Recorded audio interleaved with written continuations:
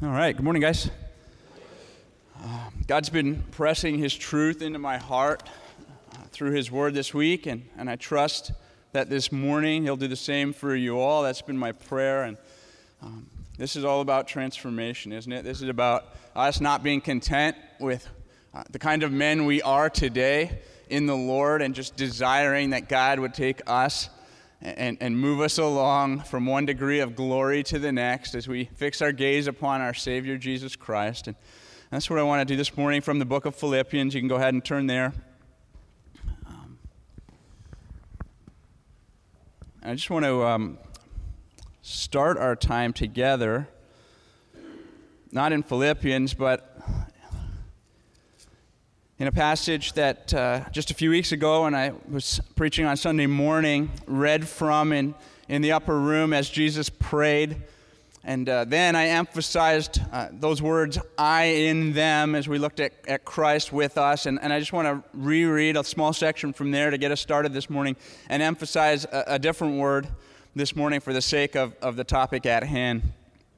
Jesus is praying in the upper room, and he's praying for the disciples there right with him. And he says to the Father, they are not of the world, just as I am not of the world. And then he asks this, sanctify them in the truth. Your word is truth. As you sent me into the world, so I have sent them into the world. And for their sake I consecrate myself, that they also may be sanctified in truth. I do not ask for these only, but also for those who will believe in me through their word, that they may all, and here's what I want to focus on, that they may all be one.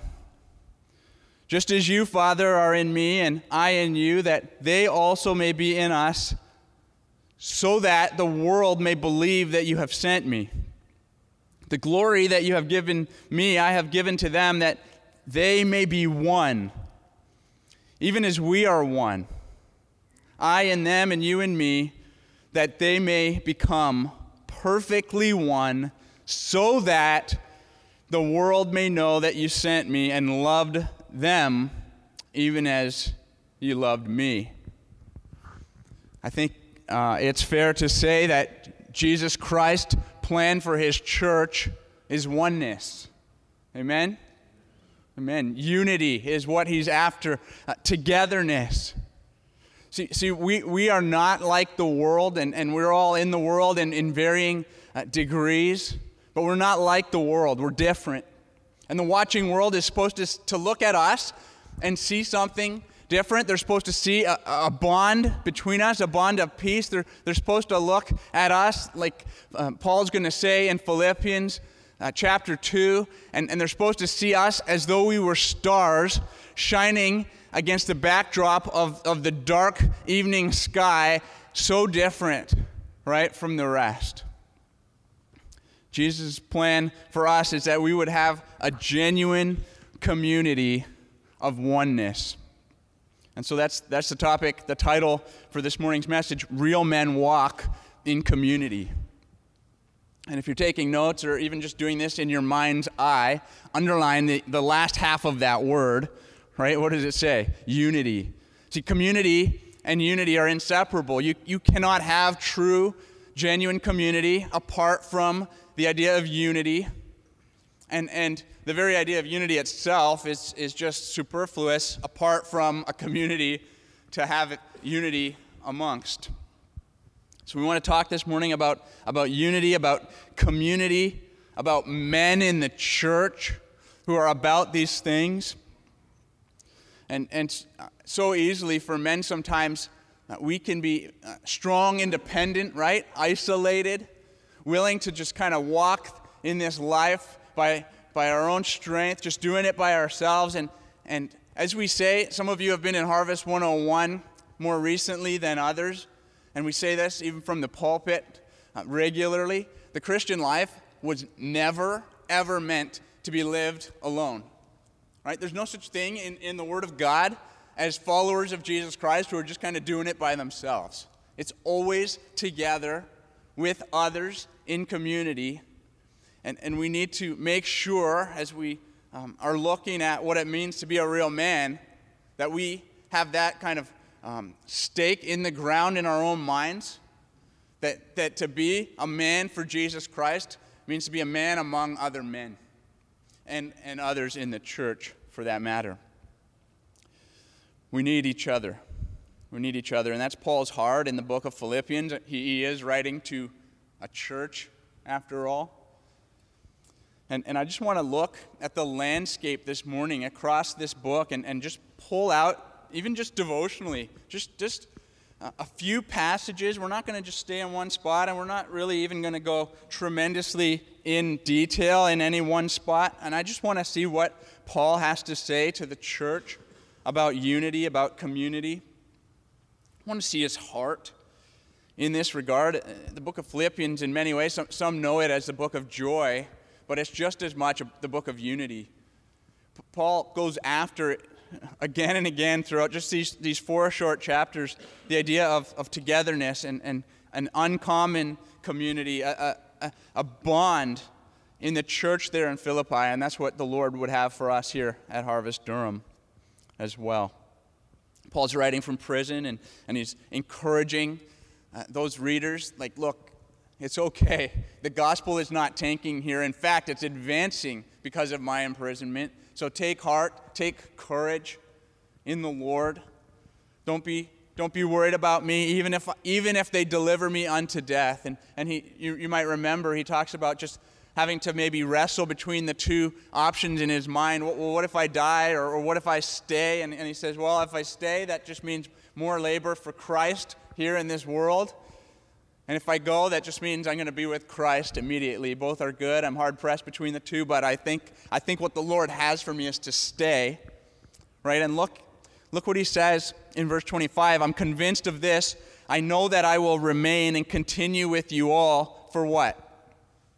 Your progress and joy in the faith, so that in me you may have ample cause to glory in Christ Jesus because of my coming to you again.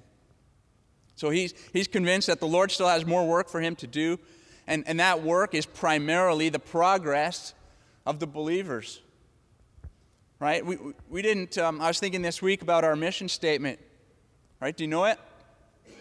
Lost people saved people matured people multiplied, all to the glory of God. And we didn't just make that up, right? We didn't just pull that, think, oh, this sounds good. This is what Jesus Christ is about. This is what he told the apostles to be about. Progress in the faith. Sanctification, like we just saw, right, in Jesus' prayer. Growing in our holiness, in our likeness to our Savior. That we would be more and more like him as the days pass by, and that we would do this together, right? This is the plan for the church. Look at verse 27, Philippians 1. Only let your manner of life be worthy of the gospel of Christ, so that whether I come and see you or am absent, I may hear of you that you are standing firm in one spirit, with one mind, striving side by side for the faith of the gospel. Here we see that Paul is about harmony. He's about unity, togetherness. He's about being on mission together as a church for Jesus Christ. And the first truth I want to draw out this morning from this book is that the foundation of our community is the gospel. We see the foundation of our community here, and we see that it is nothing else than the gospel of Jesus Christ. We need to remember that as we're thinking about being a band of brothers, right? And as we're thinking about our inseparable link to one another in the church at Harvest Durham, that the glue that holds us all together is faith in the gospel of Jesus Christ. And Paul paints this picture here by way of illustration of a battle scene. Right? He's using military terminology here. He's going to go on to talk about opponents and destruction and the fight that's going on in this world between those who believe and those who don't believe. And he calls the church first to stand firm in one spirit. And you might picture it as a line of men who are holding guard, who holding the line, so to speak, maybe linked arm in arm, standing so close together with shields up, right? Not allowing the enemy to advance upon them. And he says, stand firm together, put your feet firmly planted in one spirit. And I agree with the translation here, or the editing, I suppose, of the ESV, which puts spirit in small. I don't think he's talking about the Holy Spirit here. I think he's talking about our inner disposition. That we would be agreed in attitude, that we would be agreed and aligned together in our desires, in how we're going to think about this war that we're part of, that we would be firm in one spirit together, standing together, holding the line. And then he shifts metaphors just slightly, and he says, with one mind, striving side by side. And here the picture, we could still keep the military terminology in our minds, that vision of the army together, but now instead of standing firm, holding the ground, they're advancing, right? Striving, but not by themselves. I mean, can you imagine going to battle by yourself? That would be crazy. We would never think of going into battle just on our own. And so the Apostle Paul here reminds us, he says, striving side by side. All of the yous in this passage are plural, except for one of them. And I think there's good reason for that. But we see over and over again, you. And the Apostle Paul is talking not just to an individual, but to the church collectively. Side by side, striving together for what? The faith of the gospel. Our mission is to see the truths of salvation press further and further into one another's hearts, and to win the lost in our region, in our communities, for Jesus Christ. That the gospel would prevail, that the truth of Jesus coming to save sinners like us, right? That the king would take beggars and make them his friends. That is our goal. That is our foundation. That is our link in our community. And it's for this reason that we are going to stand firm and strive together. And we're going to do this in various contexts. Right? We're doing that this morning here at MIT. I know that's why you're here. We do that on Sunday mornings when we gather as a church family. We do that midweek when we meet together as small groups. I hope you're in a small group. I just want to talk to you, each of you this morning. If you're not in a small group, you need to get into a small group. You need to stand firm and strive together with others in the church on an intimate basis. And you need to do your part to pour into other believers. And you need to be poured into as well. And not only do you need to be part of a small group, you need to be actually part of a small group. You know what I'm saying? Not just on paper, right? That needs to be a priority in your life, because we need this community together, and we just can't do this alone, right? And those in our church can't do it without us.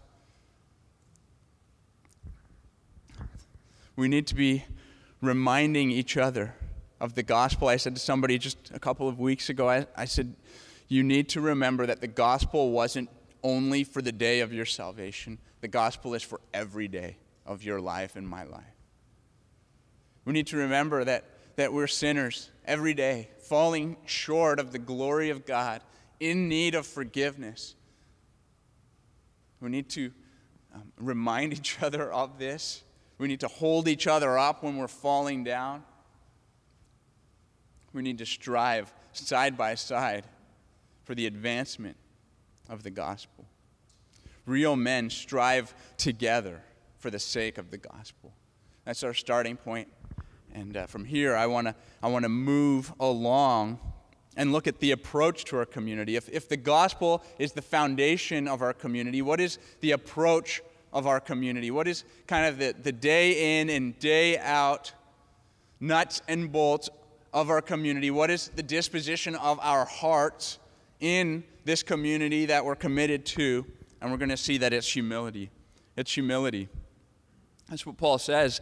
Look with me at chapter 2. He says, if there's any encouragement in Christ, any comfort from love, any participation in the Spirit, any affection and sympathy, complete my joy by being of the same mind, having the same love, being in full accord and of one mind. Do nothing from selfish ambition or conceit. And we're going to come back and look at some of these negative things that hinder our community later on. Do nothing from selfish ambition or conceit, but in humility count others more significant than yourselves. How hard is that? Let each of you look not only to his own interest, but also to the interest of others. This is the high calling of the Christian community. To set aside our personal desires, our wants, our needs, our comfort for the sake of others in the community. That's what we're called to, man. And if we're going to be men of God, right, if we're going to train to be real men, we need to be humble men. This is the high calling of the Apostle Paul through the Holy Spirit. This is hard work. And yet this is the kind of community that our Lord desires us to have. He requires us to have humility. I read a story this week, maybe some of you saw the same one, of a man, a landowner in China who grows rice in the rice paddies. And I've heard this before, actually, and I was so thankful that the Lord brought it to my attention this week because it goes so well with this section of God's Word. He's going out each morning to water his fields, and he just floods the fields, and there's these barricades, whatever you would call them, for the water that keeps it in. And he would water his fields, and then he would come back later that day, and the crops haven't really been watered or nurtured, and they're drying up, and he's confused. Why I watered it? I don't understand what's happening. And then he began to notice that his neighbor, the farmer who had the adjacent area of land where he was growing his crops too, would sneak in later after he would water, and he would just kind of pull up the stakes in the ground and allow all the water to rush through and water his crops instead. And understandably so, the man struggled with this greatly, and yet he was a believer, and he went to the church, he went to the others to say, like, I don't know what to do. Help me think about this. And you know what they came up with? Just this act of service, this humble attitude where he would begin to go out in the morning, and instead of watering his own crops, he would water the other guy's crops first. And once he had sufficient supply, he would then water his own. And through this, that man came to Christ from seeing this example of being cared for and having his needs put above the needs of another. And this is how we need to live our lives.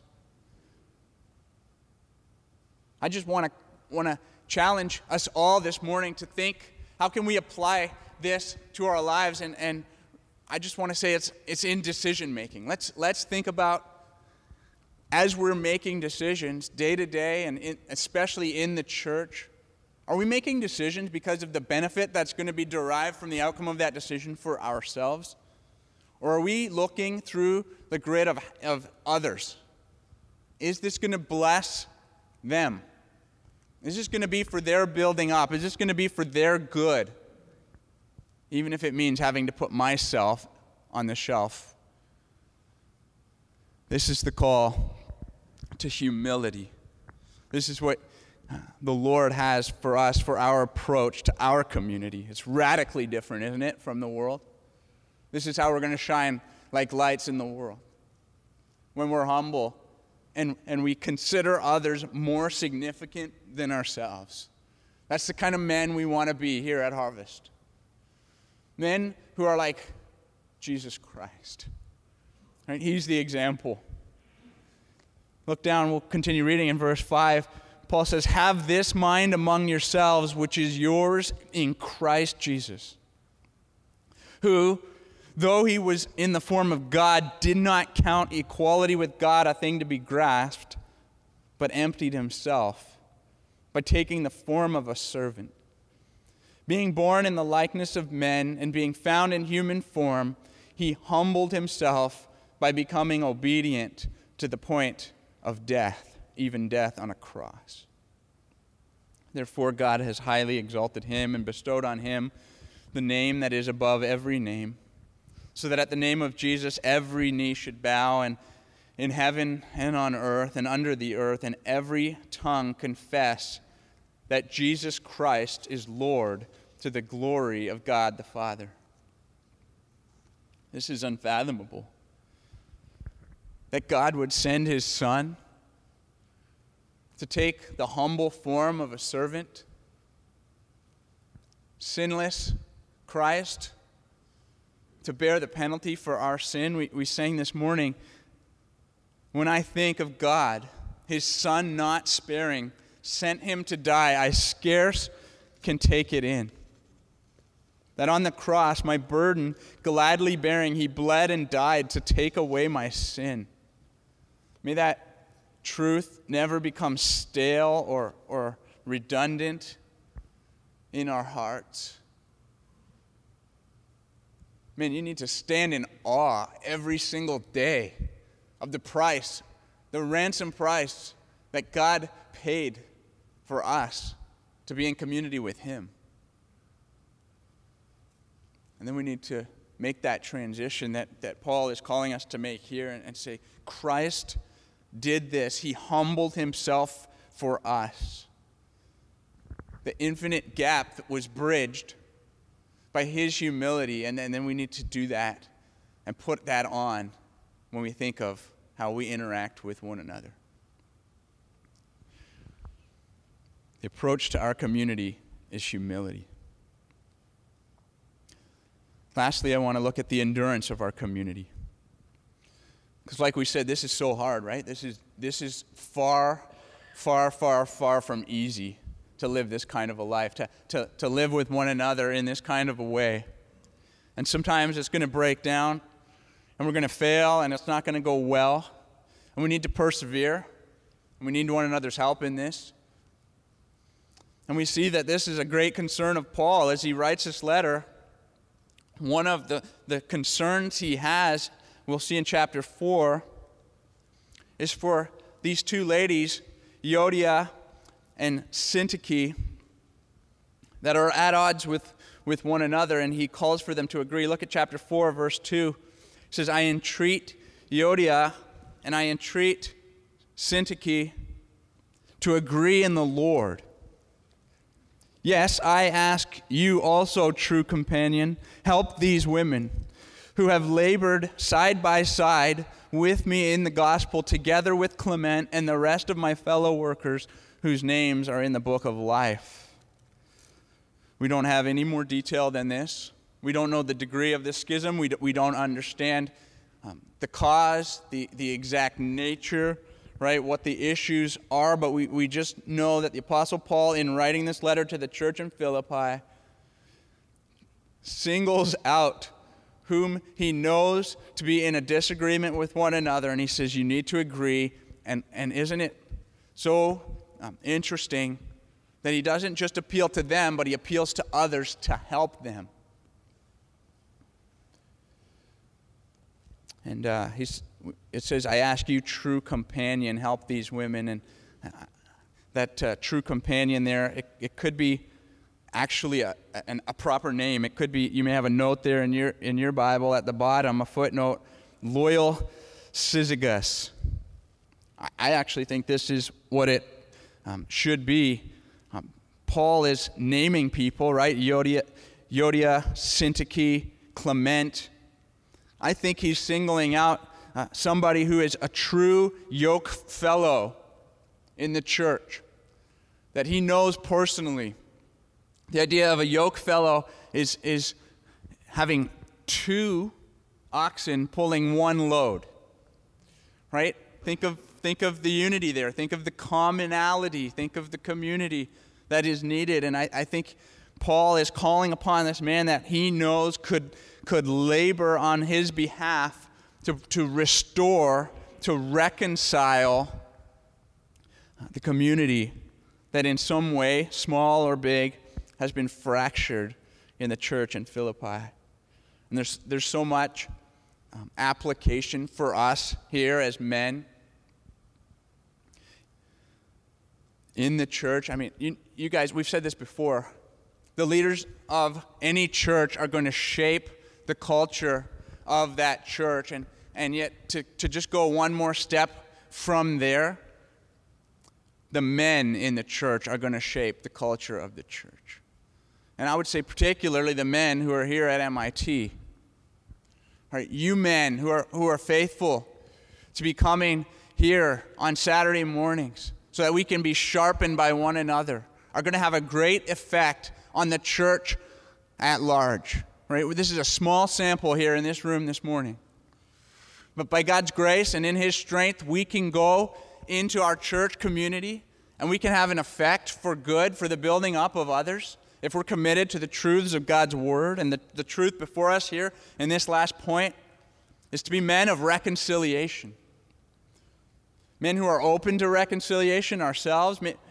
I was gripped. This is where I personally was gripped the most this week, is just with the need to make sure that there is no schism in my own life with anyone in the church. God says, may it never be.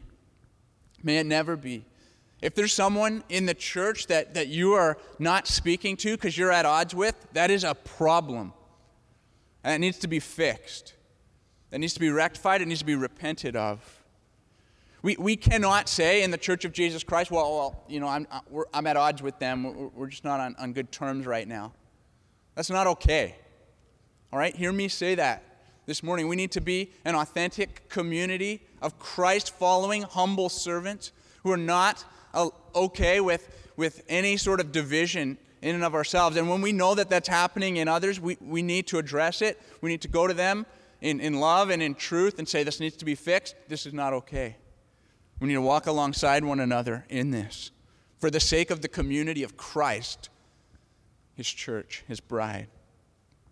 And there's many obstacles mentioned throughout this book that would get in the way of our unity, of our community. Some that Paul mentions are envy and rivalry. I just want to maybe say a few words about some of these. Envy is wanting what someone else has, what is theirs, and it's sin in Scripture because it implies there's a growing hardness of our own hearts, a bitterness. We need to be aware of that. That will stifle our unity big time if there's unhealthy desire for what is not ours and what someone else has. And maybe it's material things, but maybe it's spiritual things. Maybe it's family. Maybe it's a position of spiritual service. We need to put to death envy in our hearts, rivalry. You know, I sat with a new couple from our church just a couple of weeks ago, and they said what we hear often. They were so welcomed in our church. They were so encouraged to walk through the doors and to walk down that long corridor. And they said, you know, we've never been anywhere like this.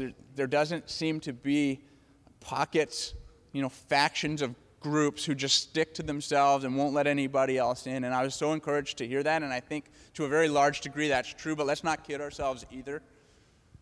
Let's acknowledge that probably is happening in some ways, and certainly there's a threat as we continue to grow as a church and as we form bonds with one another that we could have these rivalries where it's like, hey, this is my group and you can't come in. And may we remember that as men of Christ, that's not who we want to be.